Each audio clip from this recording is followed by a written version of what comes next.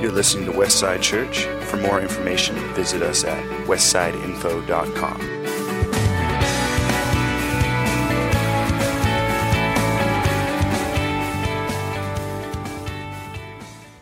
Morning, everybody. It is a beautiful day, and we get to celebrate the Lord in it, which is wonderful. Today we are going to be continuing in 1 Samuel in our account of what happened there. And it's interesting, when I came to this chapter, we're in 1 Samuel 29. This chapter is very much one of those we're on the way somewhere chapters. There's nothing major that happens within this one. There's not any great battles. Saul's not throwing spears at anybody, but we're on the way somewhere. And as I was looking through it, just thinking about, what is the main point of this, Lord? It was actually a little bit hard to find on just that first, even second or third read to. It was like, I don't know. You're just going to have to show it to me, God. But as I kind of read through it and dwelled on it and kind of worked through what was being pointed to me as the stopping points within this, a lot of it is an accumulation of what we've been going through, actually. So if we go back about a month ago, we were talking about accepting things as they are. Is that we have an ideal that we want to get to, but we're not quite there yet. And so what are the situation we're in at this moment? How are people around us at this moment? Is it perfect? No. But that's where we're headed to. So we have to deal with things as they are so that we can move forward. We can't pretend we're already there yet. And the week after that, we talked about we have a really limited time to do all of this in. We've got this short expanse upon this earth. It's the shortest, longest thing you're ever going to do. We have very limited time. And as we get to the end of it, we want to make sure that we don't look back with a bunch of I wish. I wish I'd spent more time here. I wish I had spent more time with my kids. I wish I'd spent less time at the office. I wish we had traveled more. I wish we had played more games. I wish. We want to make sure that when we get to that point, we are not full of wishes, but full of fond memories of walking through this time with the Lord and with others. Then after that, we had Brian Barr here, and he talked about our participation in the gospel work, in the great work that Christ did and set us to continue in, and how are we involved in this? And then last week, I talked about what the mission is in and of itself. And when we hear the mission, we are given instructions by the Lord. Do we choose to exemplify them or excuse ourselves from them? And so today, it's going to be a little bit of all of those things, and it kind of all boils down to wisdom. What do we do along the way? Because our life is not actually composed of a lot of really big moments. There's a few of them in there. And we head to them and we look forward to them. And there are little achievements. There are milestones through life. It might be graduating high school, graduating college, that first real job, the first child being born, the first grandchild, these milestone moments that we are headed towards. But there's a lot in between. The little everyday moments that really comprise the majority of our lives. And what do we do along the way? How do we walk well along the way? So that's what we're going to talk about. What are we doing along the way? Now the Philistines had gathered all their forces at Aphek, and the Israelites were encamped by the spring that is in Jezreel. As the lords of the Philistines were passing on by hundreds and by thousands, and David and his men were passing on in the rear with Achish. Step back a moment. It's been about a month. We've gone back in time about a week here. So the last time we talked about 1 Samuel, Saul had gone to the medium in Endor. She had told him, hey, Saul, tomorrow you're going to die. Bad news for Saul. She had raised up Samuel out of the ground. They had this interaction. Now Saul has to sit in this moment of, what do I do? We've gone back a week in time. Here we are. The Philistines are marching up to meet the Israelites. Achish is the king of Gath, where David had fled to. So David's marching in the back with Achish. They think everything's fine. The commanders of the Philistines said, what are these Hebrews doing here? And Achish said to the commanders of the Philistines, is this not David, the servant of Saul, king of Israel, who has been with me now for days and years? And since he deserted to me, I have found no fault in him to this day. Which is terribly ironic because David has been lying to Achish the entire time he's been with him. And so when I hit that stopping point, it really struck out to me, not everything about everyone around you is as it seems. Is that we might have a really good impression of somebody, but we're just getting the face they're showing us. And so not everything really is as it seems. Is that when we have our interactions and our goings-abouts together, is this really who we're interacting with? Is that who we are on a Sunday morning, the same as we are Monday morning, throughout the rest of the week? Because I can tell you, I've worked in banking, and that when there's no naming names here, there's no condemnation, there's a certain reality, is that when people interact with their money, they change. I didn't even have to be specific, you know it. And so there's a reality to this, that we have to accept that people aren't always going to be the smiling, perfect face they are when things are good. And we have to accept that sometimes in everybody's life, they're going to be telling the story of their life, and they're the hero of their story. And so when we interact, we have to realize we have to have a certain level of, blanking on the word, discernment. There it is. I wrote it down. That's why I write things down. You have to have discernment. You have to realize that there are always two parts to every story. Not everything is always going to be as it seems. And within this, I'm not telling you to go around and just be suspicious of everybody either. But when we interact with each other, we have to have a full story. We have to have a full picture, because everyone's the hero of their own story. We all do this. I mean, you don't have to feel guilty about it. It's just a reality. When we tell something, we always tend to put ourselves in a slightly nicer light than someone else might, the other person telling the story. Because all of us are dealing with three very critical things because we're here in this country at this time. First of all, you're a person. You were born into a sin nature. You do not have to teach children to be selfish, to be greedy, to say the word mine. They learn that all on their own. You don't have to teach this to children. And this is something we have to deal with and fight against as we become adults, as we mature. Every person is going to be dealing with that. Second thing, there is a very real enemy that wants to kill, steal, and destroy, that wants to deceive you, that wants to lead you astray, that wants you to get off the path that God has you on. And he's active, and within this country, he's subtle and effective. And every person is going to be dealing with that as well. And the third thing is you live in this country, where the Declaration of Independence that we hold up very often as a holy document, life, liberty, and the pursuit of happiness. You deserve the best that you can get. You need to take care of you first, because no one else is going to. It's all about you. That American dream. You need to do it. You need to take care of this. This is for you to grab a hold of. We have a country that is focused on the self, promoting the individual. Now, there are good things and bad things within this. The hard part about that is that struggle to not be selfish and uncaring and casting others aside. The good part of it is that everybody can rise up. Everybody can achieve. Everybody can move forward. We have to deal with the good and the bad of all these things in our lives. But everybody we interact with is dealing with those three things all at the same time, struggling within themselves to walk in God's ways, while dealing with that on the other side of them within culture and the life that they live in. So we have to be wise when we interact with one another. We have to be perceptive. We have to have good discernment. Out of Matthew 10:16, it says, "Behold, I am sending you out as sheep in the midst of wolves. So be wise as serpents and innocent as doves." We have to be very wise in everything we do, but we're going out into the world. We have to acknowledge what's there. And we cannot be conformed to the world. We cannot become like the world, even though we're going into it. Being wise as serpents, but innocent as doves. But the commanders of the Philistines were angry with him, and the commanders of the Philistines said to him, "Send the man back, that he may return to the place to which you have assigned him. He shall not go down with us to the battle, lest in the battle he become an adversary to us.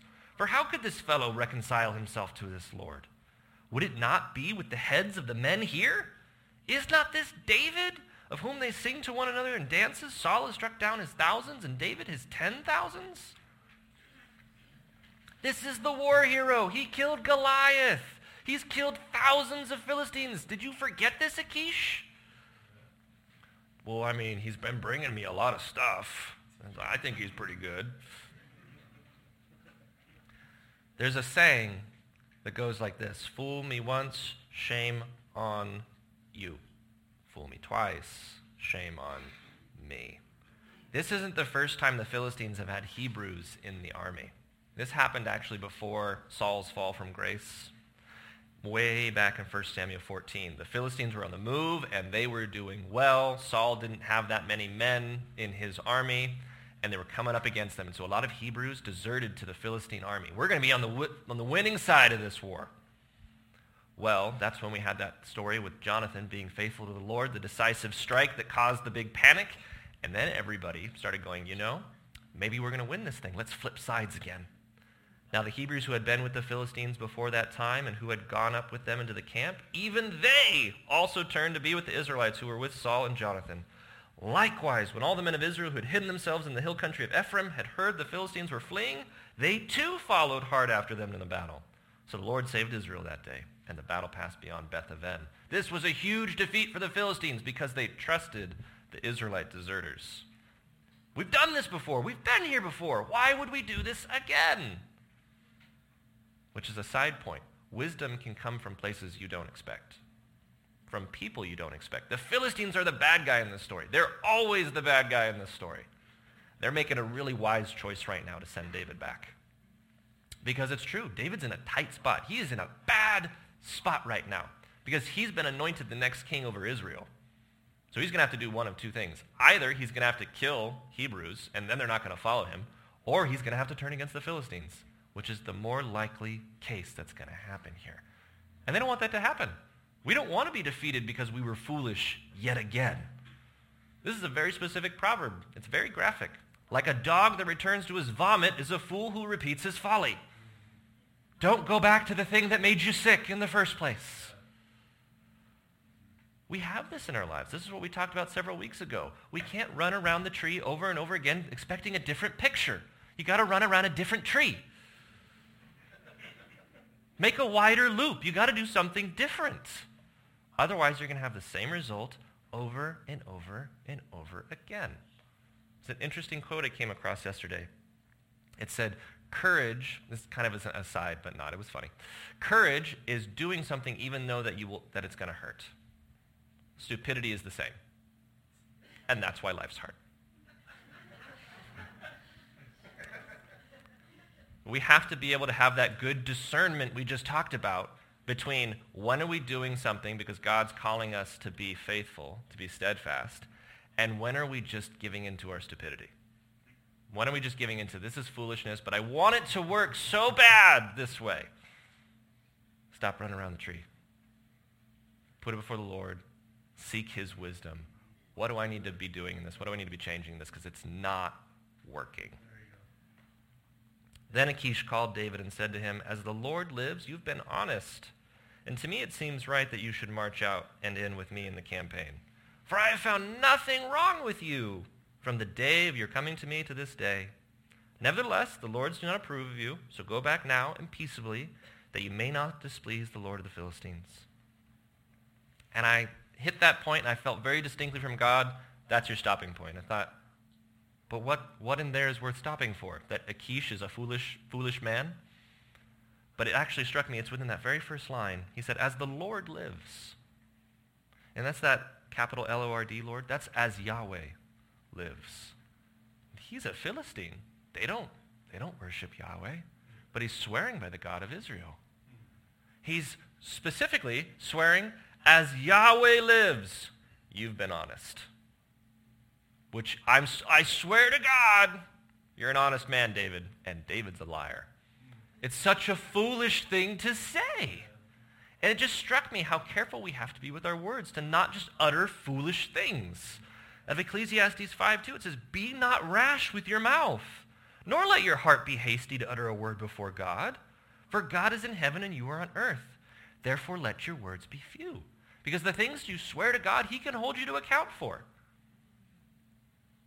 Jesus said to us, don't swear by heaven, don't swear by earth. You can't change a single hair on your head gray. It's going to happen naturally, but you can't do it on your own. You can't change a single hair on your head, Grace, so let your yes be yes and your no be no. And let that be it. He's told us specifically, don't swear by the Lord. Don't swear by heaven. Don't swear by anything. It doesn't matter that you're trying to emphasize, I really believe this. Just say that. You don't swear by these things. And then another thing struck me from that is that God doesn't hold Achish accountable to this. And that fairness is not a guarantee. Because I guarantee there are people here that feel like I do anything wrong, I constantly am held to account. I'm always having to deal with even the slightest infraction, it comes down upon me.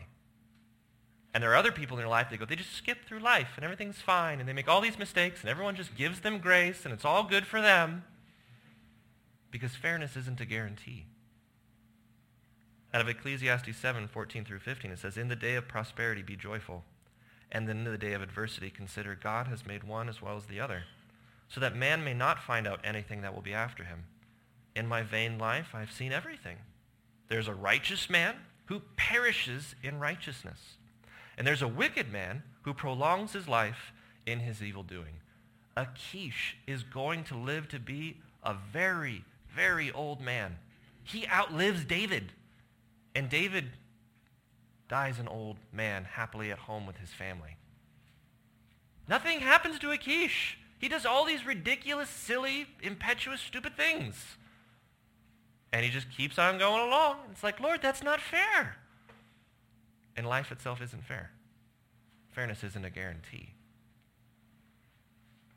And David said to Achish, but what have I done? What have you found in your servant from the day I entered your service until now, that I may not go out and fight against the enemies of my Lord? And Achish answered David and said, I know that you are as blameless in sight as an angel of God. It's the cheesy part of the movie. It's like, oh, for goodness sakes. Nevertheless, the commanders of the Philistines have said, he shall not go up with us to battle. Now then, rise early in the morning with the servants of your Lord who came with you, and start early in the morning, and depart as soon as you have light. So David set out with his men early in the morning to return to the land of the Philistines.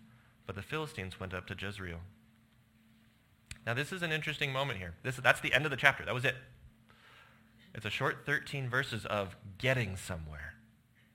And this within itself is actually a very specific moment of providence, because David is going to become king. David can't be going out fighting against Philistines. If he had gone into this situation, he would have, or not against Philistines, that is exactly what he needs to be doing. He can't be fighting against fellow Hebrews. So he would have had to have turned against the Philistines. But we know Saul's crazy. He can't go back to Israel until Saul's gone. And he's not going to be the one to kill Saul. So where is that going to leave David in this situation? He can't go back to the Philistines. He can't go back to Israel. And everyone around them is going to know what he did. He's going to have nowhere to go. This was a terrible position for him, but within God's providence, he is removed from it. And it just really directly ties into, Lord, that's just so unfair. David's made a lot of bad choices. Saul's made a lot of bad choices. Achish has made a lot of bad choices. There's a lot of people making bad choices. Why aren't people getting punished for their bad choices? God's got a plan. And do you know who God has to deal with through that plan? Us. He's dealing with a lot of people who make bad choices, but he has to make his plan come to fulfillment. Out of Isaiah 46, 8 through 13, it says, remember this and stand firm. Recall it to mind, you transgressors. Remember the former things of old. For I am God, and there is no other. I am God, and there is none like me. Declaring the end from the beginning, and from ancient times things not yet done. Saying, my counsel shall stand, and I will accomplish all my purpose. Calling a bird to prey from the east, the man of my counsel from a far country. I have spoken, and I will bring it to pass. I have purposed it, and I will do it. Listen to me, you stubborn of heart, you who are far from righteousness. I bring near my righteousness. It is not far off, and my salvation will not delay. I will put salvation in Zion, for Israel is my glory. I almost think that's like in spite of us. I will make this happen, no matter what you do to try to mess it up. We're going to bring about salvation. Give it the plan. Imploring us to get with the plan. I want good things for you. Stop doing bad things to each other. He's dealing with people. People are the ones that are causing the bad things. We want to blame it on this big cosmic thing, but if people, just people, stop doing bad things to each other, there wouldn't be bad things. Such a way out there concept, apparently, because people continue to do these things. Matt was telling us of a terrible thing that happened just this morning, 2:30 in the morning down in Sacramento. Drive-by shooting. 6 people dead. Why? Person decided to do a terrible thing. They made a terrible choice. People stop making terrible choices, terrible things stop happening. God's calling out to us, don't do this. I've got a plan. I'm still going to bring it to pass, but it doesn't have to come across in this terrible way.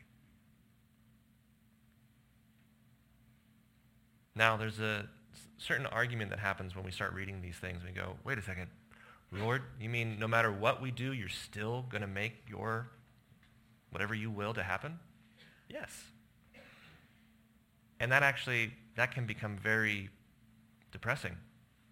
Not in that it's great that he's bringing about salvation and that there's going to be an eventual restoration of everybody. That's wonderful. But in the idea of does any of my decisions really matter then? Does any of my effort really matter? Does anything I do matter in the long run? If, God, you're just going to make sure whatever you want happens, happens. And my short and simple answer to that is, yes, of course what you do makes a difference. Of course what you do matters. Of course it has an effect. Because when we read that scripture that says, the Lord is not like a man to change his mind, we talk about this, the unchangeability of God.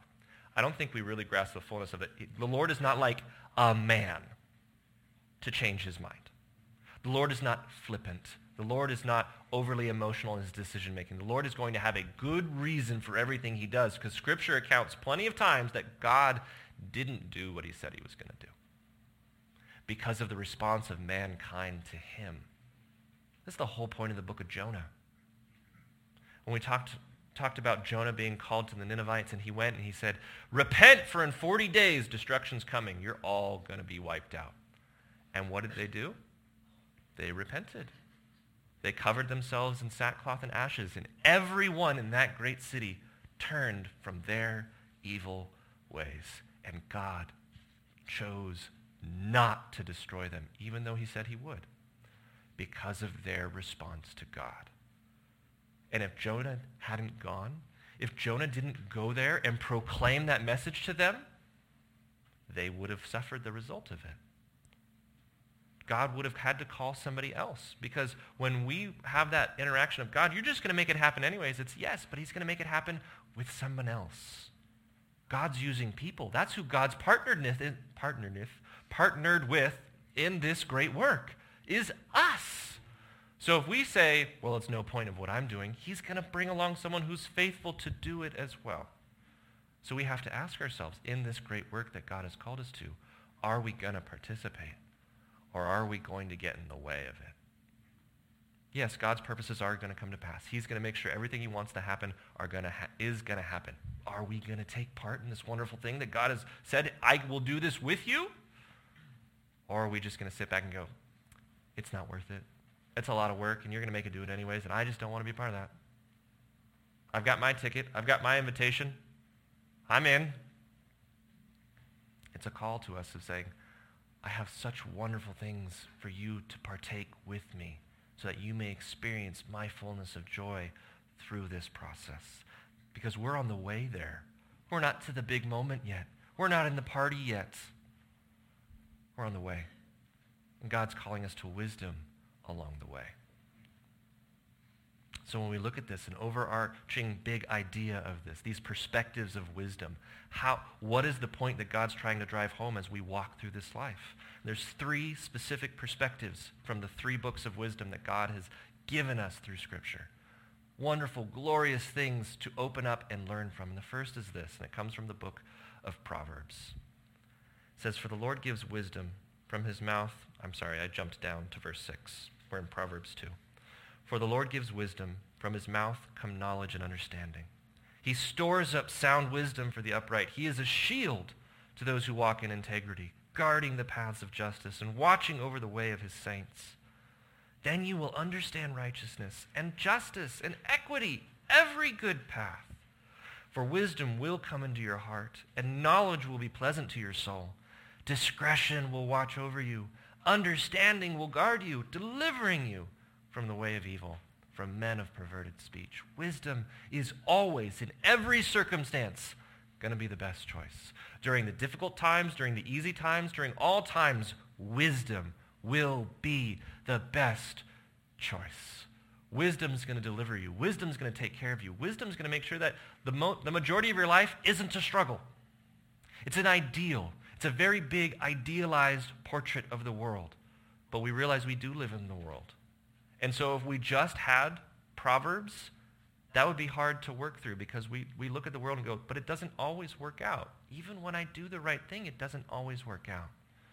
And that's what our second book of wisdom is for. That comes from the book of Ecclesiastes.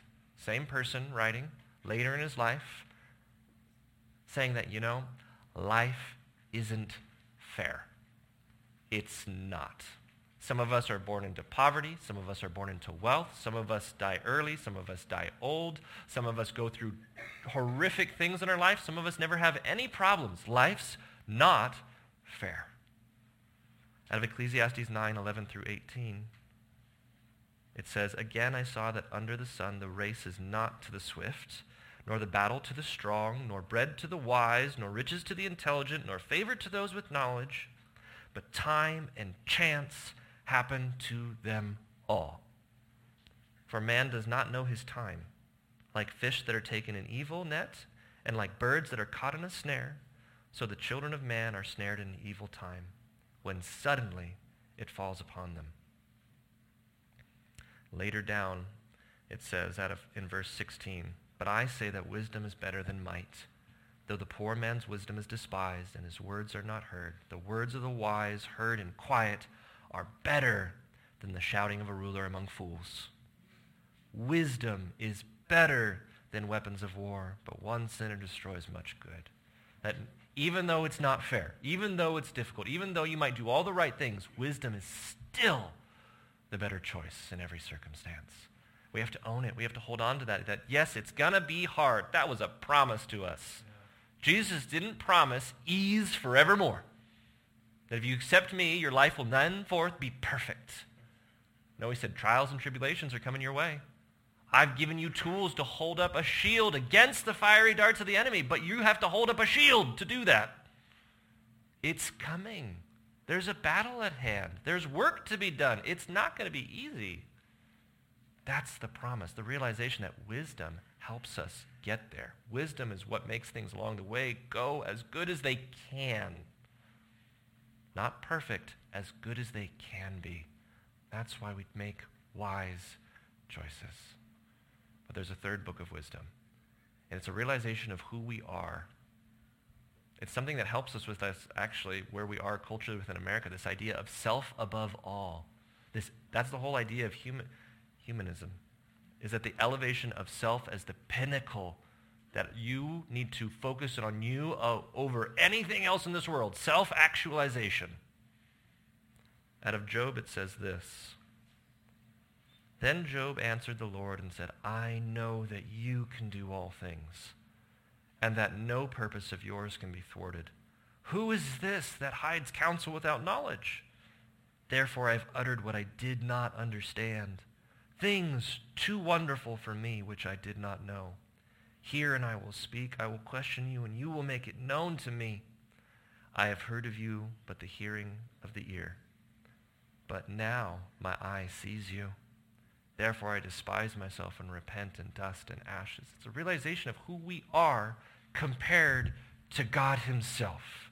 And understanding we are not going to have a full grasp of everything God has in store. We are not going to understand fully everything that he's doing, everything that he causes to happen, the reason for that. We want to have a reason for everything, and we might not be able to comprehend it yet. We are a person, and he is God, creator of all things, the Lord of all. He holds everything together. And that I do mean that literally and figuratively at the same time. We don't understand within physics why matter doesn't just fly apart. Because if you look at little atoms, they're all over the place. They're constantly moving. Why aren't they just going? And that's God. He's holding it all together so that we can enjoy this space. And if he ever chooses not to, you won't know.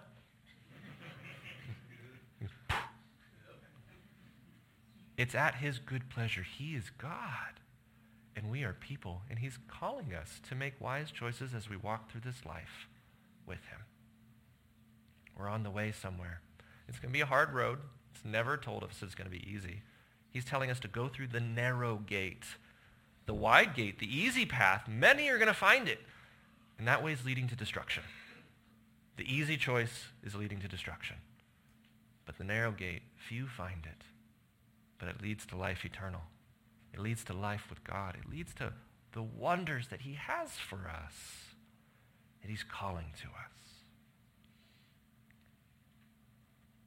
And so as we consider this, as we move forward in this day, I would encourage you, Lord, what do I need to walk into? What change might I need to make? What tree do I need to stop running around? Grant me a little bit more discernment. Help me to make wise choices in life and interacting with others. Help me to not just trust everything I'm told, but to question from time to time, to investigate, to consider. Teach me your wise ways, Lord. Amen.